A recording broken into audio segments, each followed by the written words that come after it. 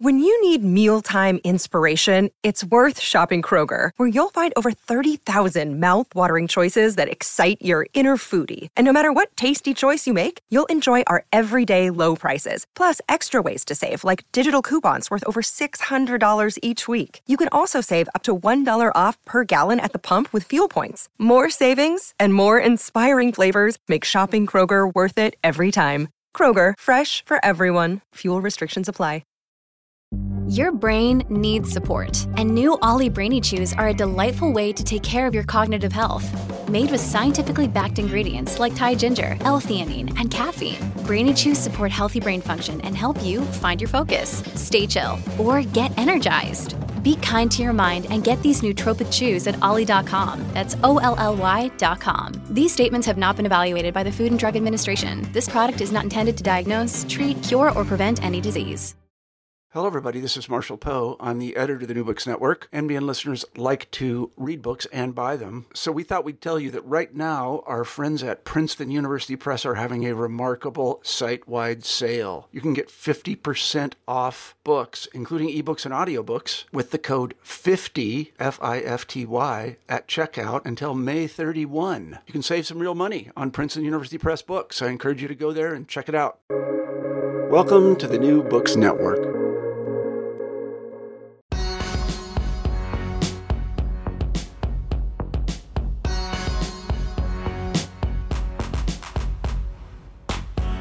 Welcome to this episode about the book NoMeansNo, From Obscurity to Oblivion, an Oral History. I am Greg Soden, and I am delighted to welcome the book's author, Jason Lamb. If you haven't ever heard of NoMeansNo, they were unlike any other band in the punk scene they called home. NoMeansNo started in the basement of the family home of brothers Rob and John Wright in 1979. For the next 3 decades, they would add and then replace a guitar player, sign a record deal with Jello Biafra's Alternative Tentacles record label, and tour the world. The band earned the respect and love of thousands of fans around the world, often who went on to become big rock stars themselves. NoMeansNo, From Obscurity to Oblivion is the fully authorized oral and visual history of this highly influential and enigmatic band, which has never been told before now. Author Jason Lamb obtained exclusive access to all 4 former members and interviewed hundreds of people in their orbit, from managers and roadies to fellow musicians, friends, and family members. The result is their complete story from the band's inception in 1979 until their retirement in 2016. Author Jason Lamb lives in Victoria, British Columbia, Canada, and works in broadcasting. And it was working in radio where he first interviewed members of his favorite band, NoMeansNo. That connection helped convince the band to allow Jason access to tell their incredible story in this equally incredible book. I am personally a massive NoMeansNo fan myself, so this book is a huge, huge book for me. If you've never heard of NoMeansNo, this is what they sound like.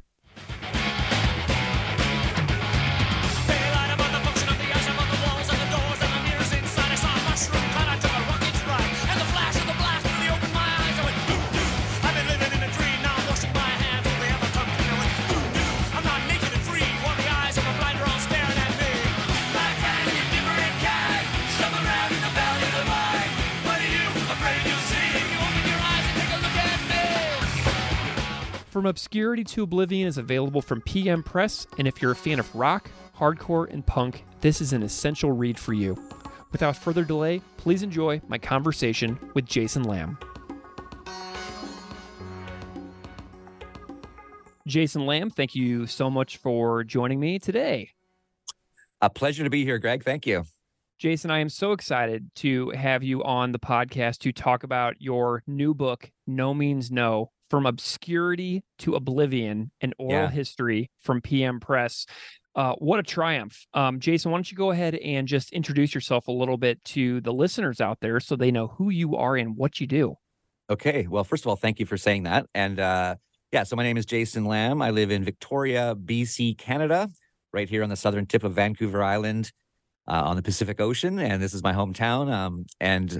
I work in radio, actually. I work on a morning show here at a station called The Zone at 91.3, which is a pretty popular station in town and up and down the island and even over onto the mainland where Vancouver is. And I've been doing that for 15 years. And during that time and before that, I did stand-up comedy for a bunch of years. And yeah, I've written this book, my first book ever.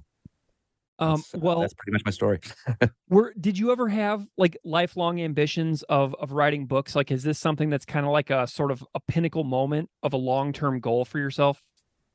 Yeah, sort of yes and no in a way, because it was never like something that I was adamant that I was going to do or that I thought I would be able to do, but it was sort of always in the back of my mind as a bucket list thing. Like, okay, but I'm not a good writer. I mean, maybe I'm selling myself a little short because I do write jokes and I've written things, but I never had a great idea for a novel or some fantastic story that I could, embellish and write a big, amazing thing. So I was like, oh, wouldn't it be great to write a book in my life and leave that behind as a thing? But I didn't know what it would be about until I came up with the idea of this. Sort of around 2018, 2019 was when it was first kind of bubbling in my brain. Tell me about, before we get into the book, tell me a little bit about your origin story with NoMeansNo, because being from Victoria is super essential here. And I'm wondering if you can just tell me a little bit about, take us back in time when you found this band, NoMeansNo. Yeah, well, I mean, it's kind of perfect, right? Because this is my hometown, this is their hometown. In a sense, they were actually neither of the brothers who started the band were born in Victoria, but they moved here when they were both reasonably young, and this is where they stayed. And that's where NoMeansNo started. I'm younger than those guys, so I didn't see them at the very beginning of their career. But I started getting into punk rock when I was sort of 14-ish or so, 14, 15 was when I first started hearing albums and understanding what it was about. And it really appealed to me right away. And I think the first, it's just one of those things. It was an all ages gig. Here's this band, NoMeansNo. They're local. They're supposed to be great. Checked it out and was blown away from the moment they hit the stage, basically. I'd already seen a couple of gigs before I ever saw NoMeansNo. And it was a weird time then. This is mid 80s, so like 86 I think is when I saw them the first time. So Sex Mad had just come out, which is their third album. And anyway, but they were a local band, and so there was this weird vibe of like, there's this local band that plays quite often in Victoria, but they're fantastic and everybody should know about them, but they don't. And then as the time went on, we kept hearing that they were like kind of a big deal overseas in Europe, and they were starting to get some traction down especially through the west coast of the US. But it never felt that they were anything other than a local band to us. When I say us, I mean Victoria punk rock people, I guess. And maybe I shouldn't speak for everybody, but because we were kind of unaware. This is pre-internet, of course, too. So we were unaware just how big of a thing they were in other parts of the world at the time. I just became a big fan. So I got to see them as a three-piece with Andy at least 3 or 4 times, maybe, and then a bunch of times since then. I mean, every time they came to town, I would see them. I lived in Vancouver for a bunch of years. I would see them there. I saw them in Kelowna, and up and down the island a few times as well, like Nanaimo and stuff. So, yeah, I just became a giant fan. That's how that started. And I didn't know anything about them other than I bought their records. And as you know, because you're a fan, they were mysterious and weird, and you didn't really know much about them. Andy never even used his real name on the liner notes, and that was a big appeal to me too. I just loved how humorous and weird they kind of were beyond the music, which was, of course, fantastic. Yeah. I only got to see NoMeansNo 2 times before their retirement, and I was kind of a latecomer because my origin with NoMeansNo was very bizarre. The first thing I ever heard was the album One. So Graveyard Shift was the first NoMeansNo song I ever heard. And I was in like Bad Religion, Descendants, propaganda mode the entire time. So I was not able to connect with NoMeansNo because the entry point was flat out the wrong thing for me. Yeah. But years later, I was living in the UK and I was hanging out with my friend John, and John basically said, wait a second, you don't like NoMeansNo? I was like, nah, it wasn't for me. And then I told him what I did, and he's like, oh, yeah, kid, wrong come move. on. Yeah. So then he showed me wrong. He showed me 0 + 2 = 1. He showed me the world as such. And why do they call me Mr. Happy? So he reintroduced me in the way that was way more fitting with my tastes and my sensibilities. And then in 2009, I got to see them in the UK and it was amazing. And then I got to see them a few years later in St. Louis when they were doing those tour EP tours. Yeah. So I've only seen them 2 times, but both times were absolutely magical for me. And, they just grabbed me right away. And I just regretted how many opportunities I must have missed over the years not paying attention to them because I had the wrong entry point, I know exactly what you mean. It's actually a really common story. One is a really weird one to have as an entry point. But it's kind of a major bane of NoMeansNo fans' existences is trying to figure out how to introduce them to people who've never heard of them before or are curious, because it depends on the person a lot, because the breadth of the styles of music that NoMeansNo did over the years is so wide. I mean, these 12-minute long epic songs. Well, that's going to be way too much for someone. Wrong is a great one that people often say, you should start with Wrong, but even it's like hard for some people to enter into. So that's a very common story. People don't like them the first time because they didn't hear the rest of it, properly, if that makes sense. Yeah. Looking back on it, if I would have been shown the songs Dad or Two Lips, Two Lungs, One Tongue, or Joy, like at the beginning of World to the World, or All Roads Lead to Ausfart, if I would have heard those records or those songs first, I would have been immediately hooked, but it just didn't happen that way. So I find it to be really, really hilarious. Let's go to the book here real quick. Sure. Take me back to 2018, and I want to hear kind of about your process of how you started to tackle this project, and then we'll talk a little bit more about the band and the eras of the band specifically. Okay, very good. It really, I guess, was more like 2019. I mean, when I said 2018, it was like that was when the thought was in my head. 2019 was when I was really starting to think how I would go about it and how this could go. As a NoMeansNo fan, I knew that the chances of getting them to agree to anything like that are almost zero. And I'm like, okay, well, but it's worth a shot. Because I was doing at the time a thing called the Punk Show on the Zone, the radio station I work at. It was just on my own time. I had this little passion project punk rock show thing. I love doing interviews. I had become friends with a woman named Melanie Kay, and Melanie Kay is in Toronto. She's the Fat Records rep in here in Canada. She founded. I know she is. Yeah, you do. Do you know her? Yeah, she did the Punk Rock Museum with Fat Mike and everything. We had become friends over the years because she always hooked me up with great interviews, and I would see her when she came through town. She would invite me out to festivals and stuff. It was awesome. Anyway, I'm like, okay, and she was NoMeansNo's publicist. Okay, they've already now retired by this point, so we're talking like 2019. But I'm like, she's still technically connected to them. I had already interviewed John Wright and Tom Holliston on the phone on my punk show, just about, well, one was because John had his beer coming out, the punk rock beer, and Tom was doing a solo tour. So I had already connected to them on the phone. It was just phone interviews. There's a slight connection, not that these guys would remember me from a hole in the ground. So that was, these are the seeds of me trying to figure out the plan of attack, right? So I got a hold of Melanie and I said, if I put a proposal together and got it to you, could you get it to the NoMeansNo guys for a book idea? And she said, yeah, I could. She goes, but do not get your hopes up. The chances are they're either going to just flat out say no, or they'll ignore you completely. And you need to be prepared for that. I said, of course, I already know that about them, but I'm going to give this a shot. So I wrote up a proposal that I was pretty proud of. I tried to make it funny and NoMeansNo, what I was thinking about doing. And I had zero content at all. I hadn't done anything to start the book at all. It was just the idea. I got that to Melanie. And then in the meanwhile, I spoke to a friend of mine here in Victoria named Scott Henderson. And Scott Henderson is a legend in Victoria. He is a producer, a musician. He was in like the Show Business Giants and Shovelhead and Hissanol with Andy Kerr. He knew those NoMeansNo guys from the late 70s. Okay, like he's been friends with them since then. Great guy. And at the time, he was a sound guy at a punk venue here in town called Logan's. So I would see him fairly regularly. And I took him aside one night and I said, I'm thinking about like trying to see if I can write a book about NoMeansNo. And he's like, oh, okay, that's an interesting idea. And I said, I wouldn't do it without their permission. I just wouldn't. They're not the kind of band that I would feel comfortable doing that. I love them too much. And so so he said, oh, okay, well, let me see. And to my surprise, he called John Wright and he called Andy Kerr over in Amsterdam.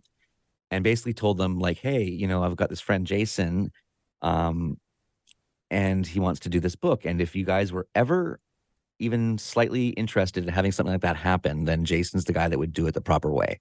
And I couldn't believe it. I was like, that's so nice of you. Thank you. Meanwhile, I get the proposal to Melanie. She sent it to John Wright. A few weeks went by. And then it was literally like, I don't know, 2 or 3 days before the pandemic hit and everything locked down. Like it was March 15th here in Canada when everything just kind of basically shut down. So this was like maybe the 12th or something. I get this email from John Wright, and he says, we got the proposal that you sent through Melanie, and I talked to my brother Rob, and we're okay with this idea. You can talk to me anytime. Rob says he'll do an interview with you. He just wouldn't mind a little bit of editing oversight, so that you make sure that you get the facts correct. And that was it. And that just launched it. It was like, oh my God, I got the green light from these guys.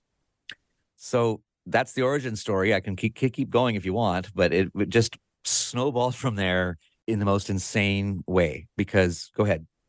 Yeah. So now what I want to know is tell me just kind of what the process was like from there, because this isn't just like a narrative of like, a straight story. This is an astounding array of who's who in punk rock history, telling the story of this band in like a very tightly woven like story, like throughout the oral history. I mean, you've got Larry Livermore from Lookout Records. You've got like Kamala Parks from Maximum Rock and Roll, Brendan Canty from Fugazi, Kim and Matt from Soundgarden, Skiba from Alkaline Trio, William from Sunny Day Real Estate, like Milo, George from Propagandy, like Mike from NoFX. You've got like so many people that were so transformative to my own life as well in this book. And I'm just curious, like, what this process was like for you, because this is so huge. And then the way that you had to go in and find the perfect tidbits and snippets from those interviews, which must have been huge to construct it all. I mean, this is like completely nuts to me. Wow. Thanks, man. Okay. Well, I knew that I needed to talk to the rock starry stuff, like the big, the famous people thing was always in the back of my mind. I would love to get some comments from people that are influenced by NoMeansNo or like them. And at the time, back then, I knew of maybe like 3 or 4 names in my mind that I'd heard were fans, right? And then, of course, I had to talk to the band themselves. I had to talk to all the people around them, their sound guys, their managers, their family, their friends, because I wanted to tell the whole story, like from, their childhood right till retirement. So I just started making lists of who I could talk to and started trying to track them down. And so, the first interview I did, and it was so kind of piecemeal or random, because I basically just, through Facebook and emails and website, people's websites or phone numbers I could find, I just started reaching out to everyone. The first interview I did for no particular reason was Tim Solian of Victim's Family. Great band. Right. And thank you. And that was a great interview. And then, and I think I interviewed Larry from Victim's Family fairly soon after that. And then basically the order of the interviews just depended on who got back to me and said yes. And I just started scheduling. It worked out so well because I work at a radio station. Maybe I shouldn't say this if my boss is listening. Just kidding. It's fine. But I would get off work, or I would come here on a weekend, or I would come here in the night. And I've got access to a production studio. I can record professional audio, and I can record these interviews on the phone or Zoom or Skype or whatever. And then with the timing of the COVID thing, which of course was horrible, but everybody was home. Everybody was bored. Nobody was on tour. Nobody was in the studio. Everybody was and so everybody was around, and almost all of them were willing to talk to me. Pretty much everybody. And so, and then it went from there. And then I started reaching out to, like fan pages on Facebook and NoMeansNo fans, because one of the first things early on that John Wright said to me is, he said, "Are you planning to talk to any fans? Because really they're the ones that matter more than anything." So I'm like, oh, okay. And that's when I decided I'm going to intersperse fan stories with the story of NoMeansNo. Yeah. So I think what I think is really cool is like some fan from, Minneapolis or something, his quote will be right beside Kim Thale of Soundgarden, Yeah. and I thought that was kind of a neat idea. And then now that brings me to a very important thing, which is a gentleman by the name of Paul Prescott, who actually gets a second credit on the cover, which wasn't originally the intention, but he did so much work, it just had to be that way. He, sorry, I need to back up real quick. After I started doing all these interviews, I'm like, oh shit, now I've got to transcribe them. This is a book, not an audio book, right? So I've got to put it down on paper, and put it down on a Word doc, and so I can start cutting it and putting it together. And I realized pretty quickly this is going to be a massive amount of work, because transcribing interviews is a pain in the ass and takes forever, as you know. As I know. Yeah. So I reached out to the NoMeansNo community, to my friends, and I said, would anybody help me? Like, I don't have any money or anything, but if you could just help me, if I could send you an interview or two, on your own leisure time, transcribe it for me and send it back to me. Got a great response. Several dozen people, like, no problem. Some of them were taking on, multiple interviews. And one of those guys was Paul Prescott. He transcribed like, I don't even know what the final number was, like 30 or 40 of them. Jeez. Yeah. And so I started chatting with him on Facebook. That's how I did a lot of my communications, was through Messenger or whatever. And he said, oh, if you ever want any other help, like I've got a little bit of editing experience and stuff. I'm retired. He lives in Belize. Okay. He's from Maine. Lives in Belize. And we kind of sort of struck up a little bit of an online friendship. And eventually I said, yeah, you know what? Like, I'm starting to get this stuff together, but I'm not really sure, I'm trying to piece it, but I could use another set of eyes or whatever. And it was very casual. He was going to help me. And that just we just got along so well and had the same exact idea of how this was going to go.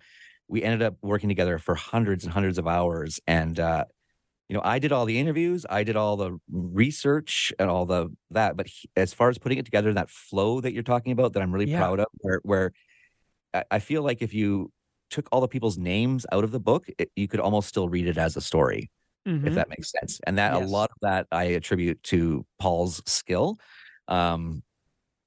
So yeah, am I even answering the question? I'm not sure, but that. So oh Paul, my gosh, yes, was huge with that. And then we just started, and as I was putting it together, I was still doing interviews and still collecting images, which is a whole other insane thing. At the end of the day, I ended up with 23,000 unique images. Wow. I ended up with like 100,000 images of lots of repeats, but I have 23,000 unique images. And that came from everywhere. It came from fans. It came from friends. It came from the band. It came from everywhere.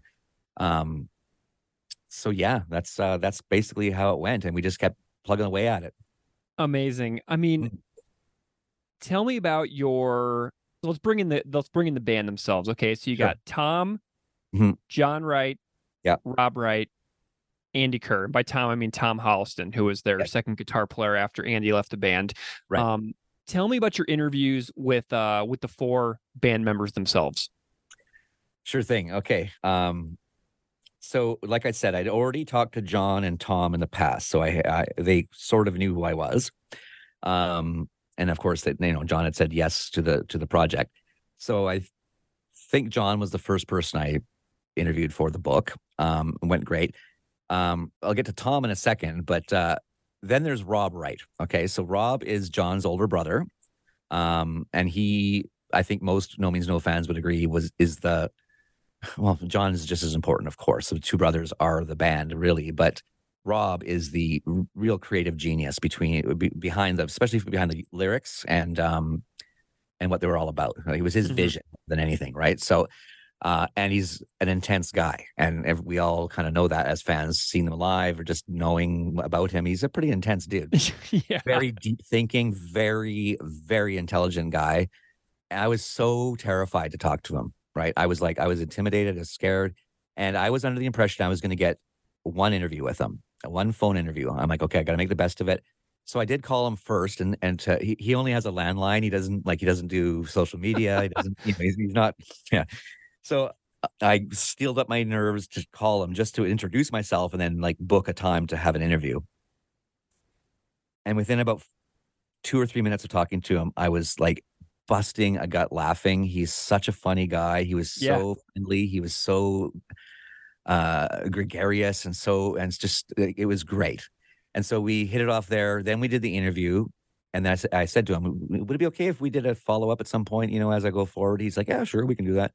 And it got to the point where I ended up interviewing Rob 9 times on the phone, and then I've gone to visit him 3 times and drank scotch with him and in his backyard. And then with John, same thing. Like I was not as intimidated by John, but I became friends with these guys. It was insane. And then John invited me to go visit him. He lives up in a small town called Lund, which is up the coast of BC. Rob lives down by Vancouver, but I went and I stayed in John's cabin. He's got a cabin on his property. And he took me upstairs to where him and his wife have their bedroom, and there's kind of it's a beautiful house that he built, and he started pulling all these boxes out of the rafters, and it was just original artwork and flyers and hundreds and hundreds of photographs of stuff and posters, and like he kept a lot of stuff. And I was sitting there going, this is like stuff that I fantasized about that this book could become as an experience for me, but I didn't actually think it was going to happen. Yeah. Is that weird to say that? But No. it was, yeah. Oh my God. And then same thing with Andy. I was also intimidated by Andy because I didn't know him at all. I had never met Andy. And he's overseas. He's over in Amsterdam. So I, added him as a friend on Facebook. He already kind of knew about this thing. So okay. And then we started chatting, and we became fast friends just through Messenger, just because, and then eventually I got him on the phone and met him through Zoom, and then he opened up his archive of stuff to me. Like, he's over there, so it was sending me folders of digital files of photos and stuff, but it was just insane. And then Tom, who is the quirkiest, one of my favorite people in the world, Holliston, same thing, just started with phone interviews with him. I've stayed at his place too. He lives up the road from John Wright, quite literally. So I don't know. I don't want to like make it sound like I'm bragging or anything weird like that, but it was just like, it all just came together so well. The timing was perfect. I think that I just caught them all at a time where enough time had gone past from their individual retirements up from the band. Tom was still doing music, John's still doing music, Andy's still doing music, but enough time had passed.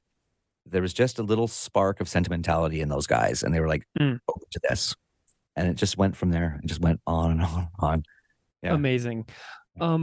There's a few different eras that the band goes through that, the book does a really great job of breaking down the eras. And like, you even have some sections that are like just like specifically about like one record, Yeah. But I want to know about the different eras of the band, because it's like, you got the 2-piece era. You've got the Andy Kerr era. You've got Hanson Brothers. You've got the Jello Biafra era.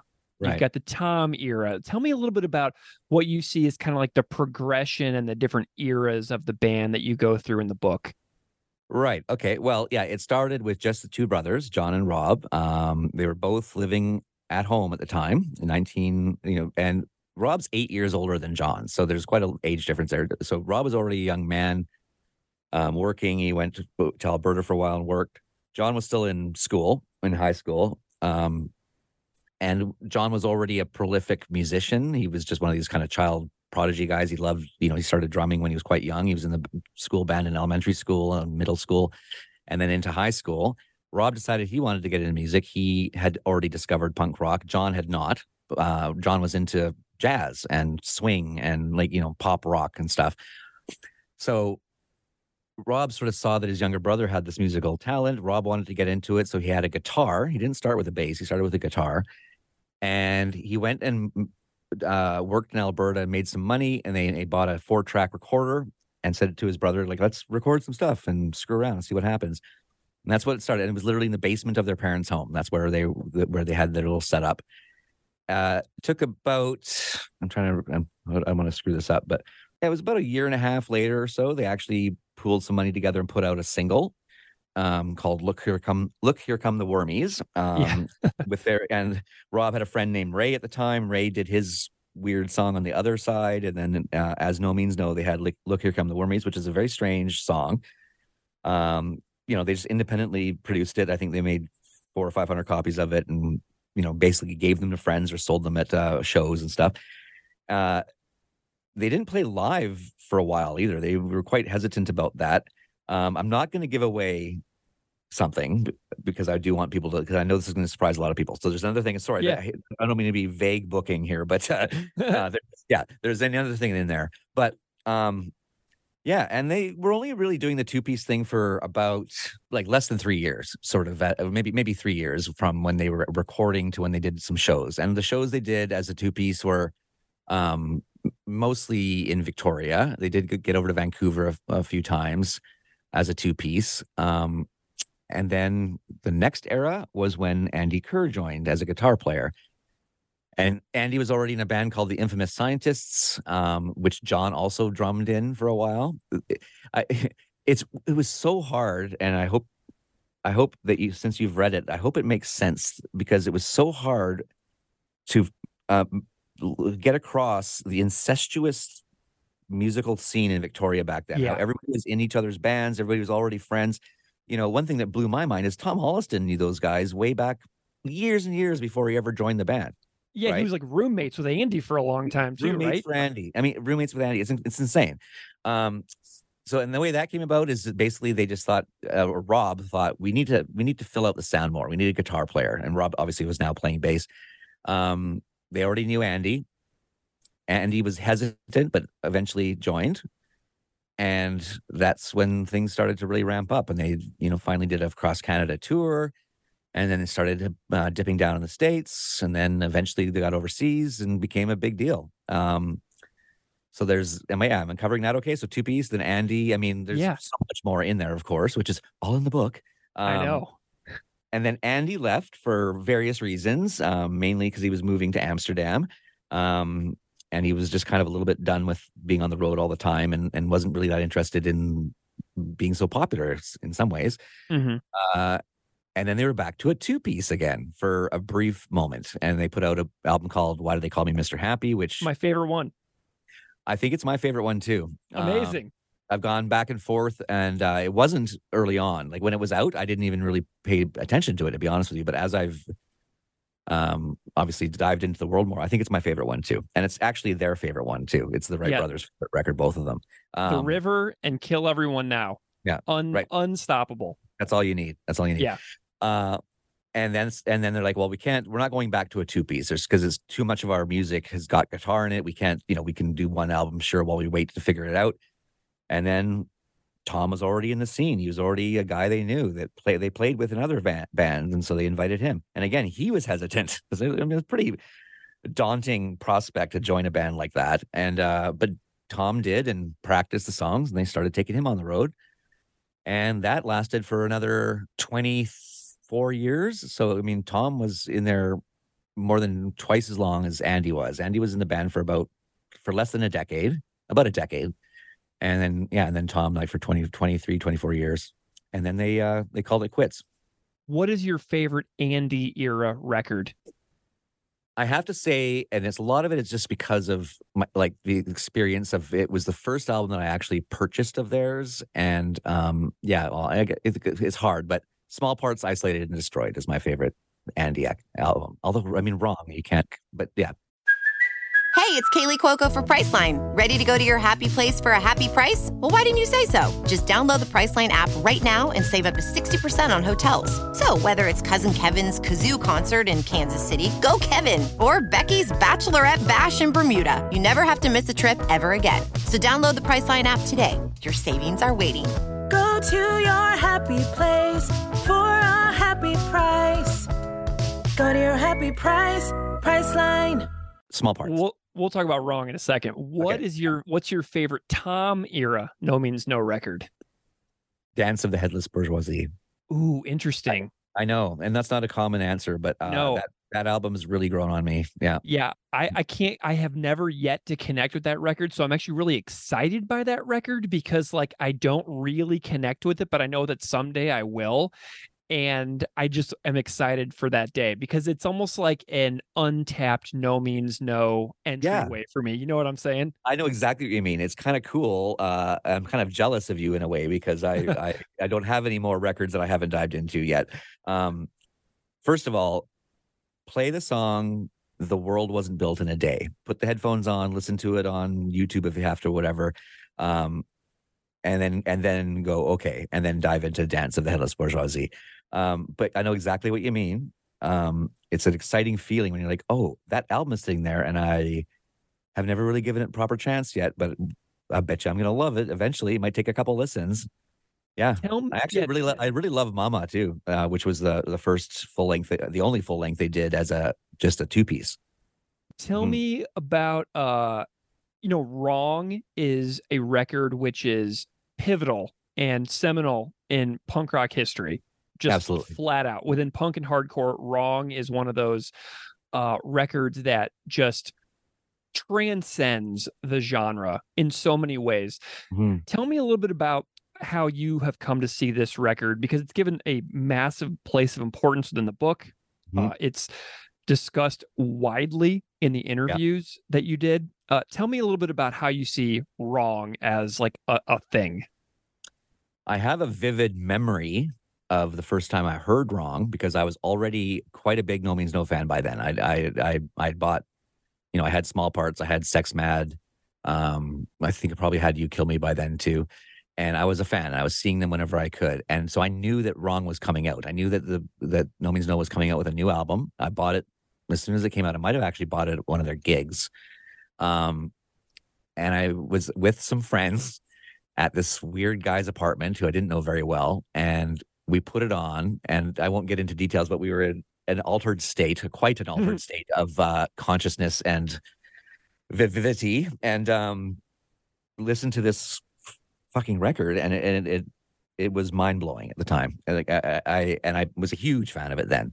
I bought a shirt. I had a Wrong T-shirt, an original one, and then someone stole it from me at some point, which would piss me off. But yeah, it was the album, and that was and then of course what it did later and became such a entrenched legend.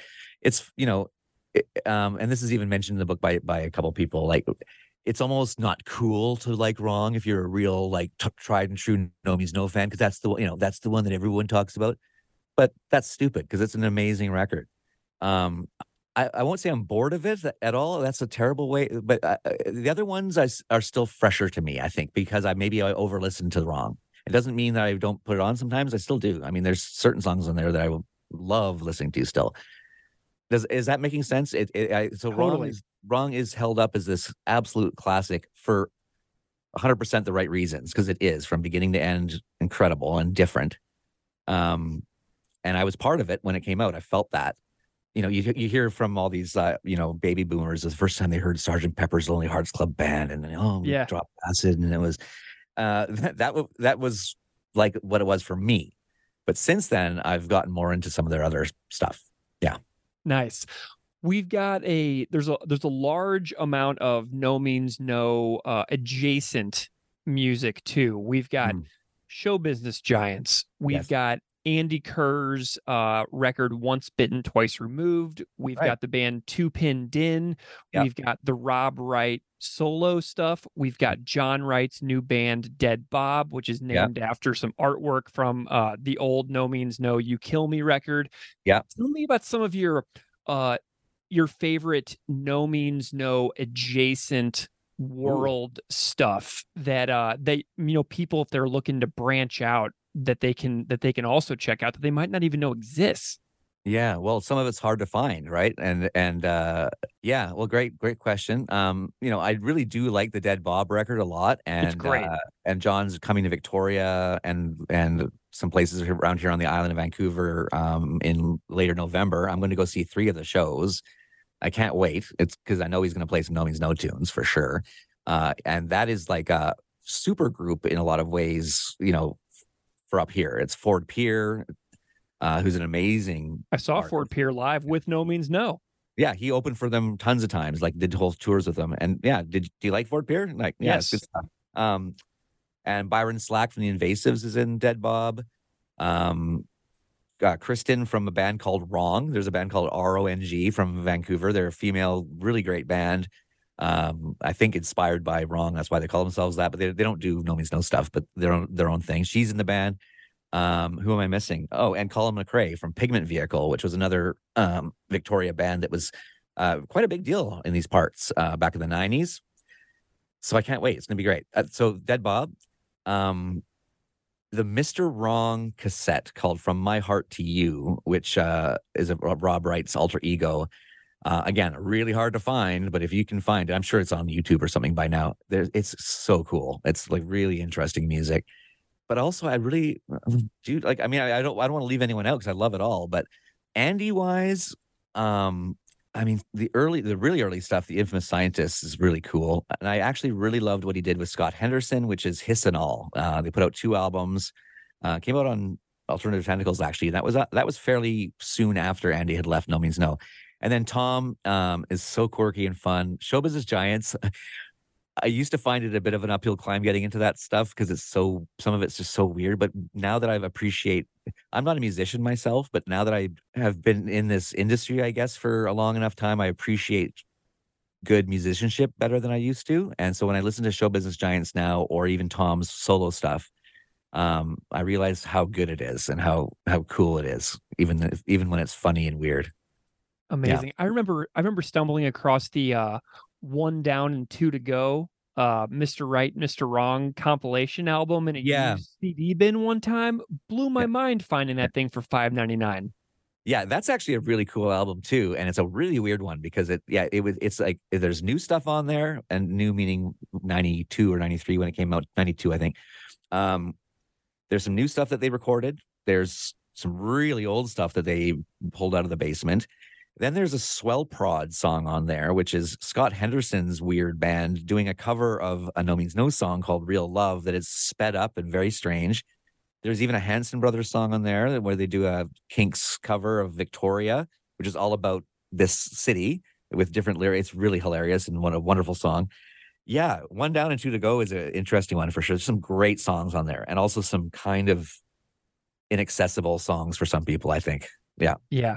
Man, something else that really jumps out in the book is the way that the band was kind of visionary in the stuff around music as well. Like I know that they did some illegal shows in like parts of the world where you're like not really supposed to go. And I know they would do like weird things like photo shoots where they're like playing Scrabble with old people.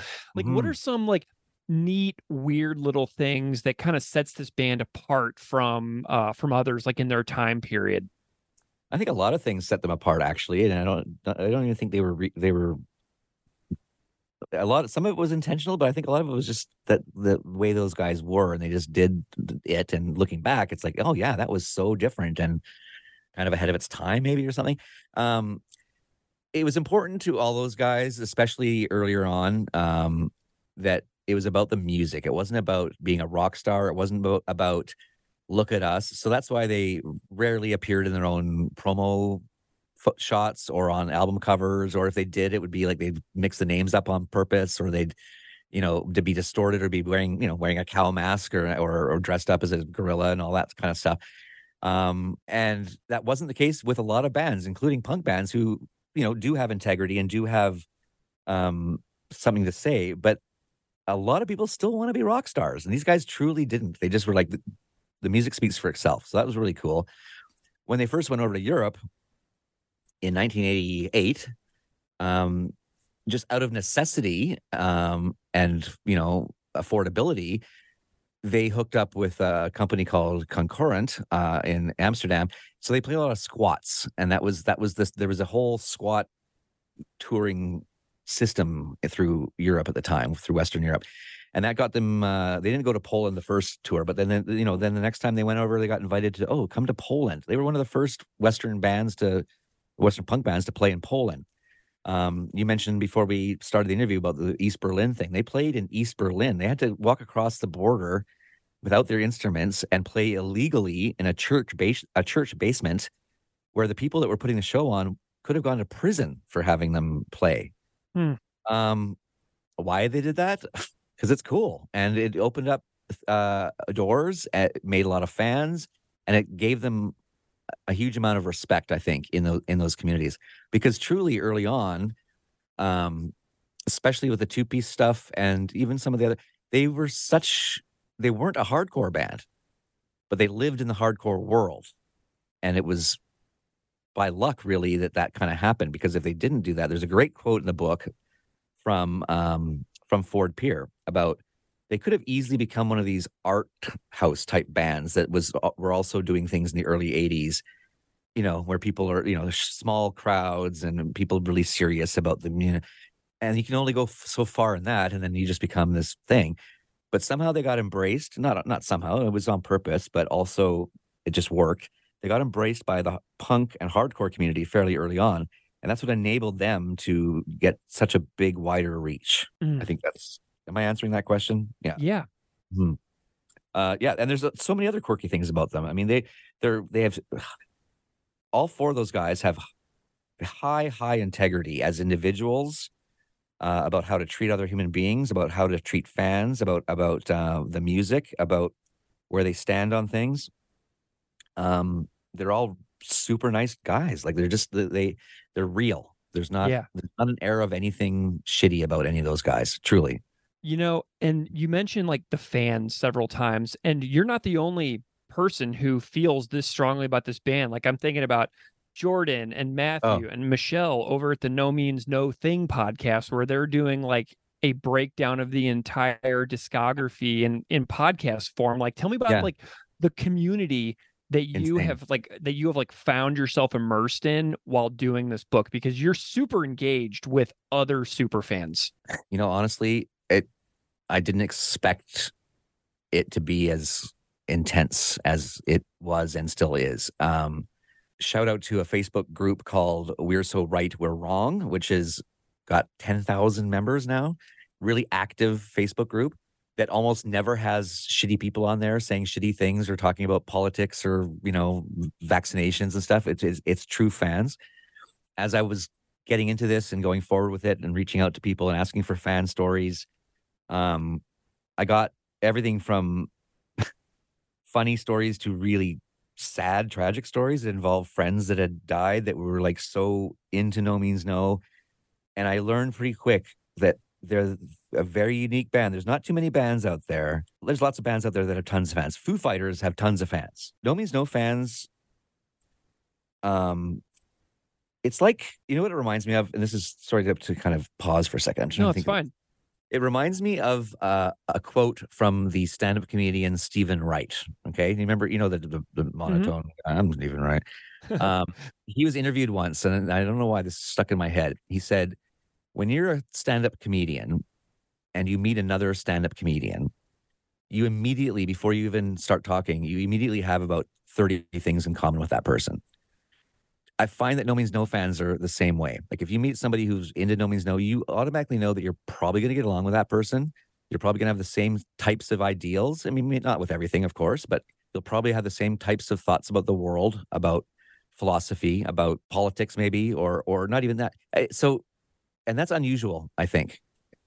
If you put 50 Foo Fighters fans in a room, how many of them would bond and become friends? If you put 50 No Means No fans in a room, I would say the majority of them probably would. Yeah. Does that make sense? And like, you're an example.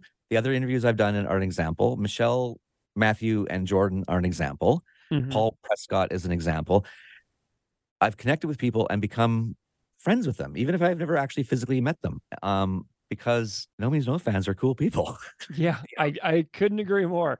Yeah. Okay, so let's kind of bring this in for a landing a little bit.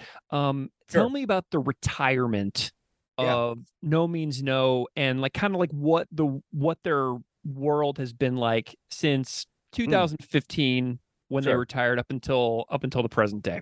Sure. Well, really, the decision to retire was Rob's. Okay, Rob had started a family. I remember he's older than everybody, so he was starting to get a little tired, a little bit weary of the road and all that stuff. So he pulled the trigger, basically, and so they retired. Tom continued with solo stuff wherever he could book solo shows. Just Tom Holliston. Sometimes he would tour with Selena Martin or friends and do that, put out some records, mostly on like CD. And John moved to, he'd already moved actually by the time they retired, but John lives up in Lund. He built his own house. He got remarried. And in 20, the timing was so bad. In 2019, he bought a pub. Mm. It used to be called the Red Lion, and then he bought it with some other people in Powell River, which is right near Lund, and turned it into the Wildwood Pub. Amazing place, really beautiful in there. John's a big fan of beer. He brews his own beer, and he's very good at it. This never became a brew pub, so he didn't brew his own beer at the pub, but they brought in really nice beers and served really good food. Unfortunately, the COVID pandemic, it would open, they had to close down, then they would reopen and then close down, and just the timing was just shitty, and so it had to close down permanently at this point. I think there's chatter about trying to see if they can do something, but at this point it's for sale, and he's on to other things like Dead Bob, which is amazing. So now John never stopped doing music either, but he wasn't that serious about it. He was kind of sort of keeping his fingers in it a little bit, but the pub kept him very busy. So, but he did Compressor Head, which is where he hooked up with these German engineers who built robots who literally play music, like not digitally. They are robots that physically move and strum guitars and hit drums. And It's crazy. It's crazy. And the guys that did that, these German guys, were big NoMeansNo fans. So they managed to convince John to do some vocals, and they put out an album that went defunct because the robots broke up for real. Basically, it was the German guys had a falling out, but I think that's being resurrected as well. I don't know a whole lot what's going on with them. Rob is the one who really retired. Rob just became a family man. He wanted to be there for his kids, watch his kids grow up. He lives in suburban splendor. He golfs when the weather's nice. He gardens, I think. He hangs out with his kids and his lovely wife and is enjoying that. He does still play music though, but not for anybody. He told me he's been writing some like jazzy, not jazzy, but bluesy stuff on guitar. He was trading Bitcoin for a while. He got really into that. I'm not sure if he's doing that or not. And then Andy, of course, Andy left much earlier, but Andy moved to Amsterdam and married Ingrid, his wife, and they had a kid, and he's really happy there. I think he works in computer programming, like coding type stuff, and he still does music too. Two Pinned In would be his most recent project, and that's with a guy named Wilf. Am I getting that right? Yes, of course. Yeah. But he still loves playing music and does it probably every day, but he's not that interested in doing big tours and stuff. They'll play shows in Amsterdam. Maybe they'll do a couple of other towns around Holland, or Netherlands, I should say. He's from Victoria, so he comes here when there's not a pandemic going on. He comes here usually every year to visit, and he'll often pop up and do a little show somewhere. So that's about it. That's where they're at. So they're all alive. They're all healthy-ish. Tom is on tour right now. I know. I saw that. Yeah. And then John is got a little BC tour for Dead Bob right now, but he wants to expand that. I think he wants to go down to the States and across Canada and all that stuff too. Yeah. Is Rob singing on the Dead Bob record too? That's you're not the first person who's asked me that. No. Interesting. It sounds so much like him. I know. So this is. I don't think I'm giving away anything. No, I'm not. Again, just with this crazy journey this has all been, I heard a lot of that record like 2 years ago because when I would visit John, he's got a studio set up in his garage with his dusty old drum kit and everything, and he played me some of this stuff when it was kind of still rough or whatever. You're probably talking about a particular song called White Stone Eyes, right? Mm-hmm. So and that actually is a NoMeansNo song. So that was a song when those two tour EPs came out. There was actually 3 EPs they consider, because they also consider that remix the weird thing, because Rob was into that electronic music. Yeah. They considered that their 3rd EP. They wanted to do a 4th one, and they never got to it. And White Stone Eyes was a song that I'm pretty sure Rob Wright wrote. Definitely the lyrics for, probably the music, or collaborated with John. They never recorded it. Okay, maybe they may have demoed it or something, but they never recorded it.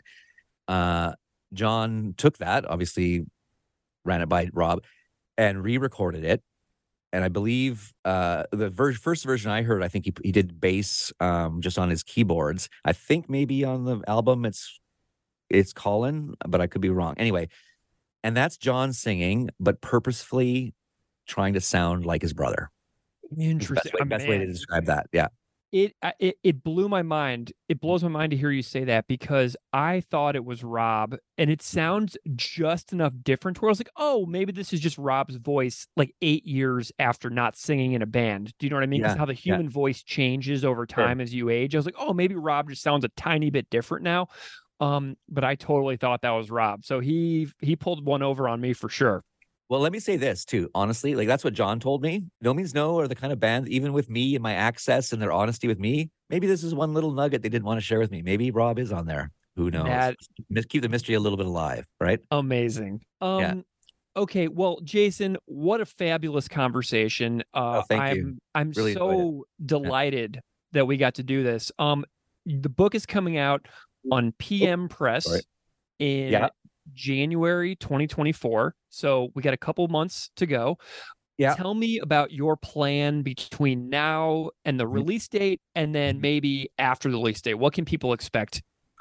Great question. I don't really know much. They have not given me a specific date, but I actually believe, at least in North America, I believe you are probably going to be able to have it in your hands before Christmas, and maybe in Europe not till the new year. But that's honestly kind of a guess. Like this is all new to me too. They'll tell me as they know. Obviously, I'm expected to do a lot of promo along with it, which this is something I'm doing right now, having an interview with you, and I've done a few of those already. In the new year, nothing is actually concretely planned, but they're going to want me to do. I'm sure that it'll be maybe up to me to help book something in Victoria. As maybe I would love to do a book launch party and invite those guys, and maybe even have a live music night, and try to get some of the get the Dayglow abortions and the Alice Donut or something. I have these fantastical things, which are so ridiculous, but every time I've had these, they've turned into reality. So I might as well just shoot for the moon. But none of that's planned yet. They're also going to want me to come down to the States, probably just the Western US ish. Only because that's No Means No. You're in Buffalo. No Means No did fine, but they were never quite a big deal on the East Coast of the U.S. like they were on the West Coast. Well, they were Alternative Tentacles band as well, so that makes a lot of sense to me. It makes sense. There was talk about getting me down for punk rock bowling in Vegas. I think that I might end up doing something at the Punk Rock Museum in Vegas as well. Melanie, who I mentioned earlier, runs that basically with Fat Mike, and who knows? The sky's the limit. We'll see what happens. So I don't have a lot of details. Sorry, there's nothing booked other than they've just said, hey, the Kickstarter is going. I think it ends tomorrow, and but that's fine. You can still get the pre-order the book anywhere. Let me just say to anybody listening, if this is interesting to you, call your local new bookseller, bookstore, or wherever you live, and order it in. They'll get it.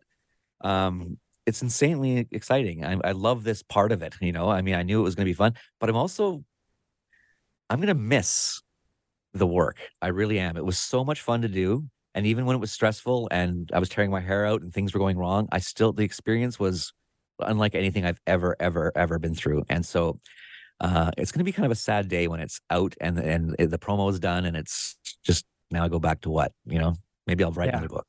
Well, I mean, you definitely should consider doing another book in the future if another idea springs up to you, because doing that oral history storytelling, these are the kinds of books that for some reason grab me so much. Sure. Like there's recent emo oral history book that came out about like the mid 2000s emo scene, like My Chemical Romance and stuff like that.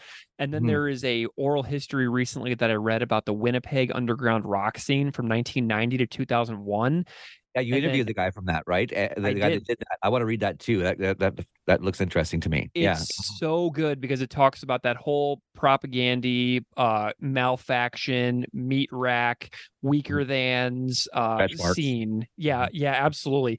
Like Red Fisher and Band from Atlantis and all these amazing Winnipeg bands. So this oral history format, so interesting to me. And as a person who does podcasts and loves life stories, oral history just works for me. So I hope that another inspiration will strike you in the future. I love oral histories too. They're my favorite type of book if they're done right. Some of them are not done great and they're kind of clunky and they throw you off the story. But when they're done well, they're my favorite type of biography as well. Mine became an oral history out of complete necessity for A, I'm a terrible writer. B, there was just too much you couldn't write it as a narrative written thing. You need to have everybody that was there because there were so many people there. Saying that is like, I really thank you, man. That's really nice of you to say. Yeah. Well, Jason Lamb, author of NoMeansNo, From Obscurity to Oblivion, an oral history, coming out soon on PM Press. Thank you, man. What a thrill! As a fan myself, this is just something to be just massively celebrated. And the fact that I get to do this with you means the world to me. So thank you so much for being here. Dude, an absolute pleasure. Really great to meet you, Greg. And I'll come visit you in Buffalo, maybe in the summer when it's not snowing.